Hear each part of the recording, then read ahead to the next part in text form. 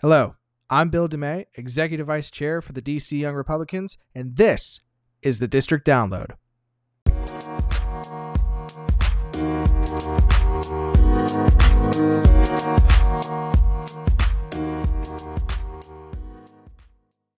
Welcome back, everybody. This is episode number 3 of our 2021 Year in Review mini-series. I'm your host, Bill DeMay, and today we're going to be talking about a topic that has been with our generation for the better part of 20 plus years. We're talking about Afghanistan and the Biden administration's disastrous pullout and withdrawal from Afghanistan this past summer.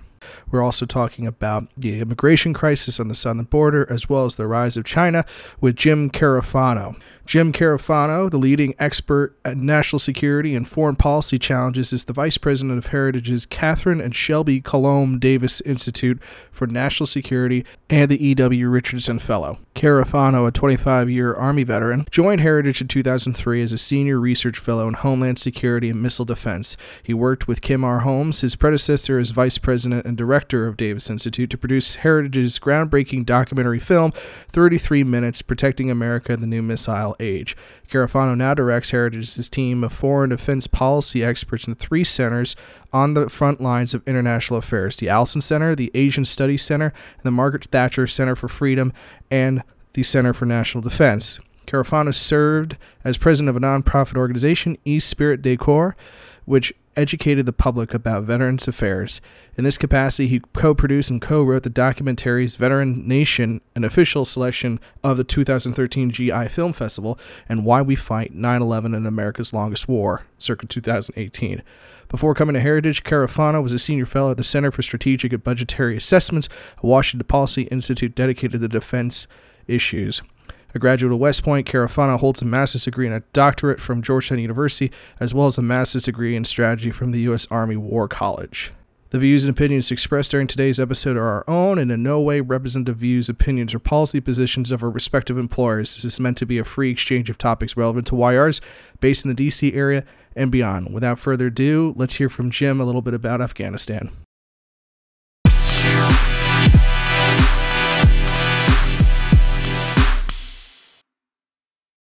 All right, we've got another great episode for you, wrapping up the year. We're going to be talking a little bit about Afghanistan, the immigration, the border crisis, and the rise of China. We have here with us today, we have Jim Carafano from the Heritage Foundation. Jim, how are you today? What if we're wrapping up the year? Shouldn't it be good news? Shouldn't we be talking about happy stuff? Maybe like puppies or something? Well, that's what I'm trying to hope to get from you, Jim. Maybe you got some good news from this year. Maybe things will turn around in 2022. I'm an optimist. I love an optimist.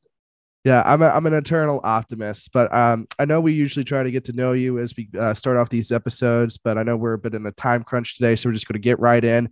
So just on Afghanistan, can you walk us through a little bit about how we got to this point? We've been involved in the country going back decades at this point, ranging from covert ops in the mid to late 80s as demonstrated in Charlie Wilson's War, which is a movie that came out not too long ago, all the way up to a 20-year presence of U.S. armed forces on the ground.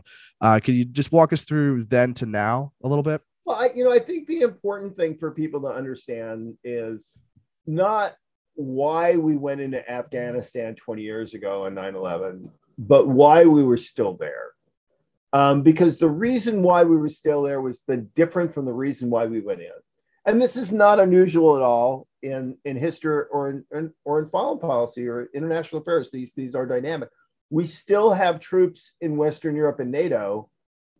They're there for a different reason than when we invaded Europe in 1944 and went into Normandy. The reason why we still had troops in Afghanistan was because of 2 things that were important to the United States. One was, in some ways, actually going back to 9/11. We'd seen what happened when the terrorists have a sanctuary where they can recruit and train and operationalize terrorist attacks against the rest of the world on a large scale. We saw it not just in Afghanistan, we saw it in ISIS, in Iraq and Syria, we saw it in Libya, we saw it in Somalia. It's never a good idea to give the terrorists a massive playground that they can use as a platform for attacking the rest of the world. So we didn't want to see that happen again. The other thing is we wanted a stable South Asia. Afghanistan is part of a collection of countries, which includes India, India is a vital strategic partner for the United States. They are a key bulwark against the expansion of Chinese influence. We want a stable South Asia. So India is a better partner for the United States in dealing with China. So those were the reasons why we stayed. And we were achieving that at a relatively modest cost. We were spending less before we left in a year in Afghanistan. We were spending less in an entire year than we used to spend under Obama in a week. Let's just let that number sink in. And actually, the cost of leaving Afghanistan was as expensive as having stayed in Afghanistan for 3 or 4 years. It was actually way cheaper to stay than it was to leave. We were actually taking no American casualties. Hadn't been an American casualty in Afghanistan for over a year. We weren't fighting an endless war. The Afghans were fighting to protect their country. We were providing advice and support for them, but we weren't fighting a war. So at a relatively modest cost, we were protecting U.S. vital interests. Well, what's happened? Well, since we left, what's happened is none of those things are better for the United States, right? We're much more concerned about a transnational terrorist attack now than we were before we left. We have a vast open space. We have no idea what's going on there. As a matter of fact, just today, there were reports in the press of a potential transnational terrorist that got arrested at the U.S. border trying to come in the United States. So we have a much graver terrorist attack because of leaving than we did before. So that's one. And of course, we're worried about Chinese influence and instability in the region. And just from a humanitarian perspective, 1 million people will probably starve to death this winter in Afghanistan. Let that number sink in. 1 million people, which was way, way more people than were dying in Afghanistan last year. You know, despite everything else, Afghanistan, when we left, there was a growing economy, even though they were in war. Afghanistan's economy is actually growing faster than countries that weren't at war. There were vast numbers of women in the workplace, children were in school. All of that's gone. So to argue that any good came from leaving is just a falsehood. Nothing for the United States is better off. Nothing for the Afghan people is better off than before. So that's why I was just half joking when I said, why are we ending the year on bad news? Because there is no good news out of Afghanistan. We sacrificed all of our interests. We left all of our interests unprotected. And of course, the rest of the world looked at us and we look feckless. Our European allies think that we ran away. Our Asian allies think we ran away. So it's hard, unless you're a Taliban terrorist or the Chinese, it's hard to look, or Al Qaeda. It's hard to look at that and say anything good came out of Afghanistan this year because of what we did. And I wanted to just kind of boil back into your opening summary right there. I've heard a little bit about the Biden administration saying that they have an over the horizon capacity, but given that, with Bagram Air Force Base no longer being underneath U.S. control and not really having any bases at all in the area, and Pakistan and the nearest operating bases being in the Gulf, is that true, or is that just kind of a bald-faced lie coming from the administration? Well, it was a lie. And when they actually said it, they knew it was a lie. They knew that we have no base where we can actually collect real-time intelligence and do real-time strikes against terrorists in Afghanistan. They knew that for a fact, because there isn't. I mean, the closest you can get is literally thousands of miles away. And actually maintaining any kind of capability is incredibly expensive and eats up an enormous amount of resources. And the other thing is think about it, how many over the horizon strikes have we done in Afghanistan since we left? Zero. Not that I've heard of in the news. Yes, well, yeah. Are you telling me there's no terrorists in Afghanistan? Well, of course there are. Right. So we are literally, you mentioned Charlie Wilson's war. We literally know less on what's going on inside Afghanistan today than we did when Bill Clinton was president and was lobbing cruise missiles at the Taliban, or when the Russians were there and the Afghans were fighting the Russians. These are just, again, going back to your opening statement again, saying this is good news. This is not looking like good news. but just I will say that this is a topic that is one that hits home for me, given that the U.S. went into Afghanistan when I was only a kid. And one of my childhood best friends that was in the kindergarten class with me on 9/11 ended up going doing 2 tours of duty over there. And so, this is an issue that really hits all home with a lot of different generations, a lot of different groups like the veterans community. And just kind of your take on it. Why do you think the situation of Afghanistan deteriorated so quicker than the original anticipated timeline that was given to us of being in 60, 90 days? It ended up being a single weekend, if I'm not mistaken. Well, look, I think it was a strategy based on all kinds of unrealistic assumptions to begin with. Trump had always said, I want to leave Afghanistan, but it was always based on conditions on the ground, not on the clock. Biden just said, we're leaving. As soon as he said that, he advantaged the enemy in every way possible. Look, he had believed that Afghanistan was going to collapse. His plan wasn't to save Afghanistan. His plan was, we'll get out of Afghanistan. It'll collapse after we leave. And then we'll say, oh, not our fault, not our problem. So it was a bad plan to begin with. Of course, once everybody knew America was leaving, bad things were going to happen because it was the American presence that was keeping the situation stable. It's like a game of Jenga. When you pull out it all collapses. And I get and I think Biden convinced himself that the whole endless war rhetoric and Americans didn't care. But look, Americans did care. Americans don't like being humiliated. They don't like being embarrassed, and they certainly don't like waking up with the prospects of one day they could be murdered in their bed because of another 9/11, all because of a disastrously bad decision. So it was bad politics. It was incredibly bad strategy because the president, announced we're leaving, which gave every incentive to the enemy to come on. He said we're not putting in any additional troops, which made it virtually impossible to control the U.S. withdrawal in a way that protect U.S. troops and the people you're trying to get out. So it will go down in history as one of the worst strategically managed decisions ever, and by any American president. And I am a history buff, so when I was looking at the images that were taking place this summer coming from Afghanistan, I couldn't help but draw a parallel to the fall of Saigon. Would it be accurate to say that this was a 21st century version of Saigon, or are there other historical parables that we could draw on what happened in Afghanistan? I think in both ways it was identical. First of all, the reason why South Vietnamese collapsed was because the U.S. just withdrew all support. I mean, Congress cut off aid to South Vietnam. The South Vietnamese could no longer defend themselves, and so they were swept into the sea. And the same is true in Afghanistan. When the U.S. withdrew support, Afghanistan collapsed. The other thing is also the other way. It's I think a perfect parallel is look at what happened after Vietnam. The Russians read the American withdrawal from Vietnam as a sign that America was overreaching on the verge of collapse. And that precipitated a decade, really, of Russians stepping up insurgent warfare, terrorists against the United States, in the Middle East, Latin America, and Africa, really trying to push America over the brink. So our enemies got more aggressive and more violent. And I think we're actually seeing that after Afghanistan. The Russians have gotten more aggressive. The Iranians have gotten more aggressive. The Chinese have gotten more aggressive.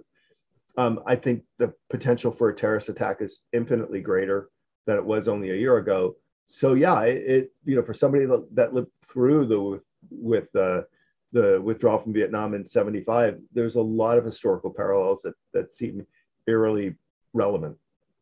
So I have 2 more questions on Afghanistan. The first is if you were commander in chief, how would you have handled the withdrawal, or would you have withdrawn at all? That's my first question.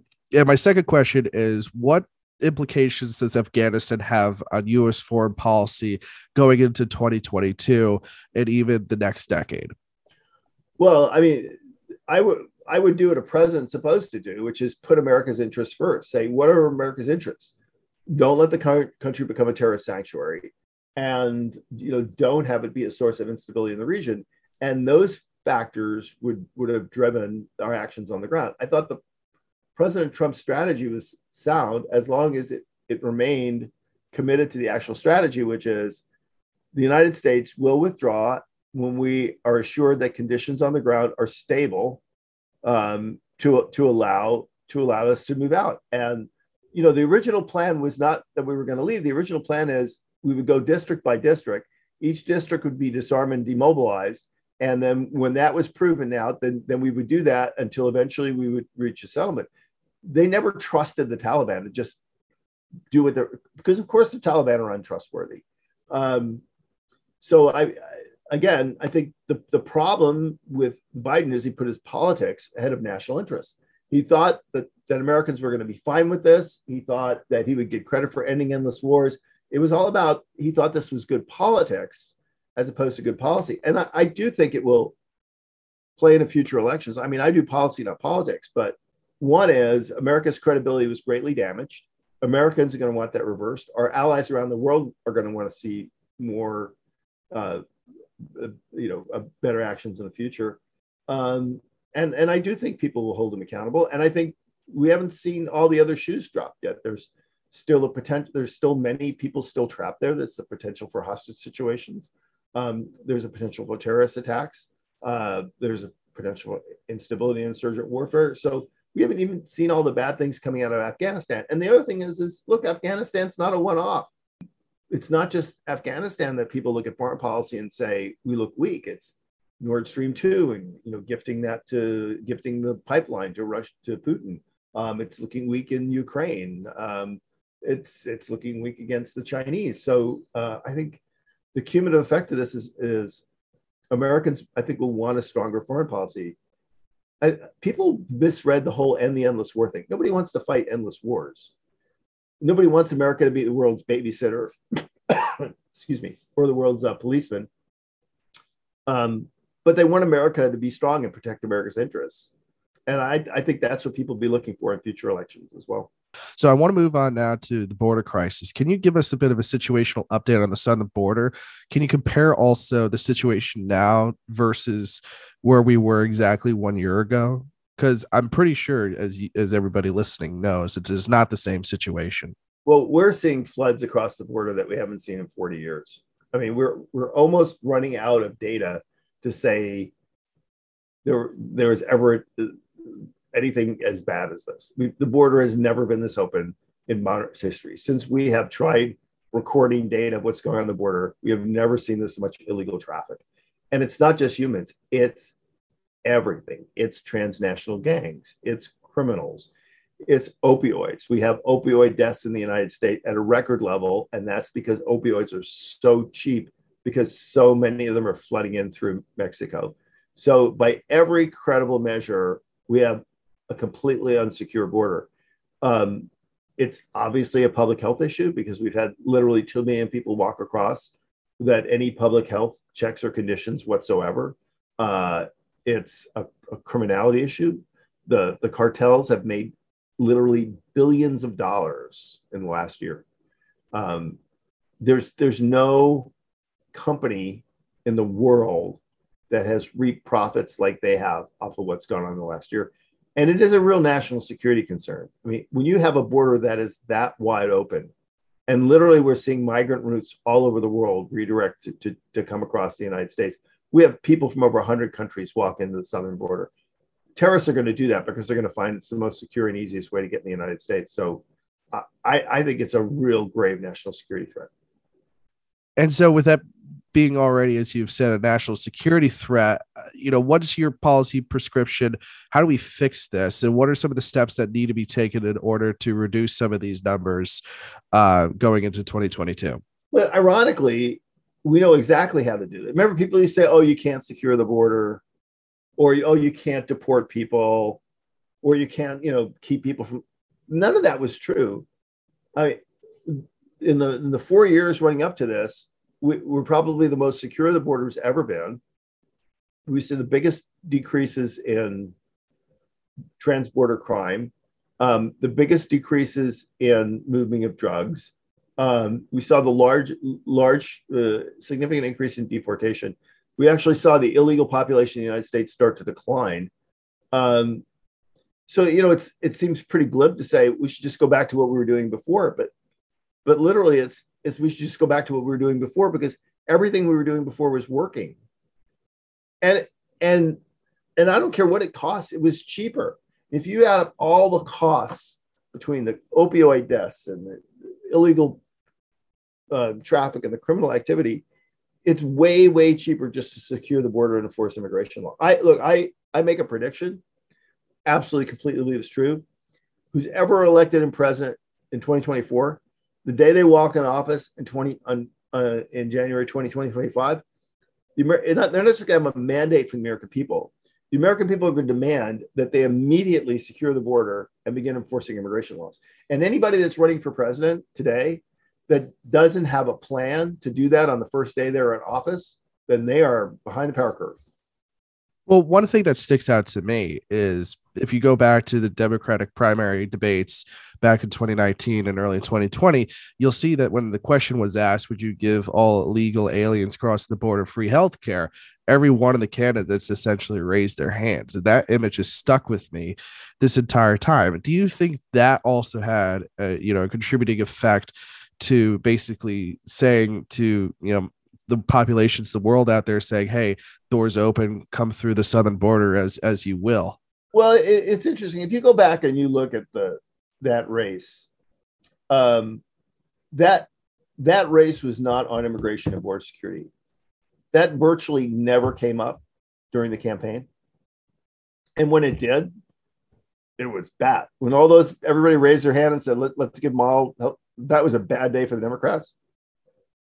The one debate where Biden said, pretty much let's have open border, it was a disaster for him. So the only time the Democrats actually raised it on the campaign trail, it went bad. It was not a campaign issue. And if they had run on the policies that they're doing now, it would have been a disaster for them at the polls. This is not a winning issue with the American people. The American people do not want unsecure borders, and they don't want unlimited immigration, and they don't want to bear the fiscal burdens of hosting the entire rest of the world. They're just, the numbers on this are staggering, and they cross demographics, they cross party lines. Elites who have nothing to do with actually bearing the cost of illegal immigration think this is a wonderful thing, but everyday Americans don't. And this is not a winning issue for anybody that thinks that open border policies are something that Americans embrace, because they're not. And one last question on this before we shift into our final topic. Do you think there will come a moment where the Biden administration will change course and crack down on some of these border crossings? Or do you think this is going to continue to persist until 2024 and until a new administration comes into office in 2025? I think it's reflective of a lot of issues. The president ran as a moderate. I think vast majority of Americans would have been happy with that. But the reality is the far left of his party were only content with that message because they thought it might help get Trump out of office. They had no interest in our government actually being a moderate government. They have no interest in the president being moderate. And they won't allow, even if this president wanted to, they'll never allow him to be a moderate on any issues. This is not, Bill Clinton's Democratic Party where, Clinton could shift to the middle and, cooperate with Republicans. The radical wing of the party will never let Biden do that, even if he wanted to. So I think it'll be very, very difficult for them on this issue and a whole bunch of other issues to ever move to a moderate position anytime in their presidency. I think this is going to be one of the bellwether issues of the 2020. And I don't say that as a political person, because I'm not. I don't do politics. I do policy. But I just think this is an issue which is going to be a front and center issue in 2022 and 2024. Yeah, especially with those running in purple districts as well. So my last topic, I only have a few more minutes, but I do have a few questions on this. So with China, what does the rise of China mean for the United States? We've seen China rise over the past couple of decades, and their rise continues to increase, both economically, militarily. Are we seeing an apex here, or are we seeing this trend continue on an exponential rate? Well, I think a couple of things are true. One is there is no question that China is becoming more powerful. There's just no. There's also no question that this regime is an adversary of the United States, that they see the rise of their power only possible at the extent of diminishing U.S. power and indeed the West. I mean, I tell people, for all the differences that we and our allies and friends have in common, is we all believe in free elections, we all believe in human rights, and we all believe in free enterprise in our own way. The Chinese don't believe in any of those things. Matter of fact, they see those things as an obstacle to the expansion of their power and influence. So they are in a war against us. There's just no question about that. And it's not going to stop. They're only getting worse. Xi's consolidating power. It's only getting more powerful. I don't think any question that China is the pacing threat in the world today. But I like to remind people is people talk, so should I worry about China, or should I worry about Russia, or should I worry about Iran or North Korea? And so many people say, oh, if China's the problem, let's just focus on China. I mean, look, the problem with that is it's like the guy that goes into the doctor and the doctor says to him, he says, well, I did your health scan here and you have like a brain tumor and a bad heart and cancer. Which one of the three do you want me to cure? And you're like, well, doc, I'd like you to cure all three because I want to live. I mean, this is the problem is yeah, China may be the pacing threat in the world, but you cannot ignore Russia. Russia can destabilize all of Western Europe. You can't ignore Iran. Iran can destabilize Europe and the Middle East. So the United States has got to be able to deal with these actors because they're all a threat to our interests. Again, we're not the world's policemen, but we're a global power with global interests and global responsibilities. And if we don't look after our stuff, nobody else is going to do it. And if you do what Biden has done, which is really tried to say, let's placate or ameliorate or, give these, it doesn't work. It just makes them more aggressive and more dangerous. This is exactly what happened under Obama. We shouldn't be surprised it's happening again. It's the same people running the government. And we've seen the opposite. The opposite is not endless wars. The opposite is not bankrupting ourselves on defense, or the opposite is what we did before Biden was president, which is essentially peace through strength. We said, look, we're going to demonstrate the willingness to protect our interests. We will force you guys to respect that, or we will smack you in the head. And our enemies feared us. And now they don't, and they're taking advantage of us. I mean, it's just kind of that simple. That's where we are. Well, hopefully things change, and I hope they change fast. I know we've covered a lot of depressing topics, but as an optimist, I'm hopeful things will change for the better. And that's going to wrap it up with Jim Carafano here. You can find Mr. Carafano on the Heritage Foundation's website, as well as on Twitter at JJ Carafano. Jim, is there anything you'd like to plug in before we let you go? Yeah, I look. Nobody is happy that our foreign policy is terrible. We all want the president to do well, because we all want an America that's free, safe, and prosperous. So we all want our president to be successful. But the reality is the policies that will work in the world are the ones where our enemies fear us and our friends respect us. And we should all pray to get back to that, because that, in the end, is going to keep America's free, safe, and prosperous. And I'd love for people next Christmas to be able to sleep at night and know that America is a respected force in the world, as opposed to what the challenges that we're, I think, facing now, because we look demonstrably weak. And I think that has to change. Well, I think that's an optimistic note to leave things on. Again, thank you, Jim, and Merry Christmas, and hope you have a great time with your family. Thank you.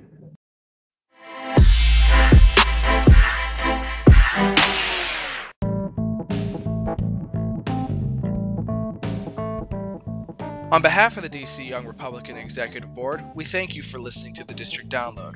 Make sure to hit that subscribe button, give us a 5-star review, and share this episode with your friends. The District Download is currently available on Apple Podcasts, Spotify, Overcast, and wherever else you may listen to podcasts.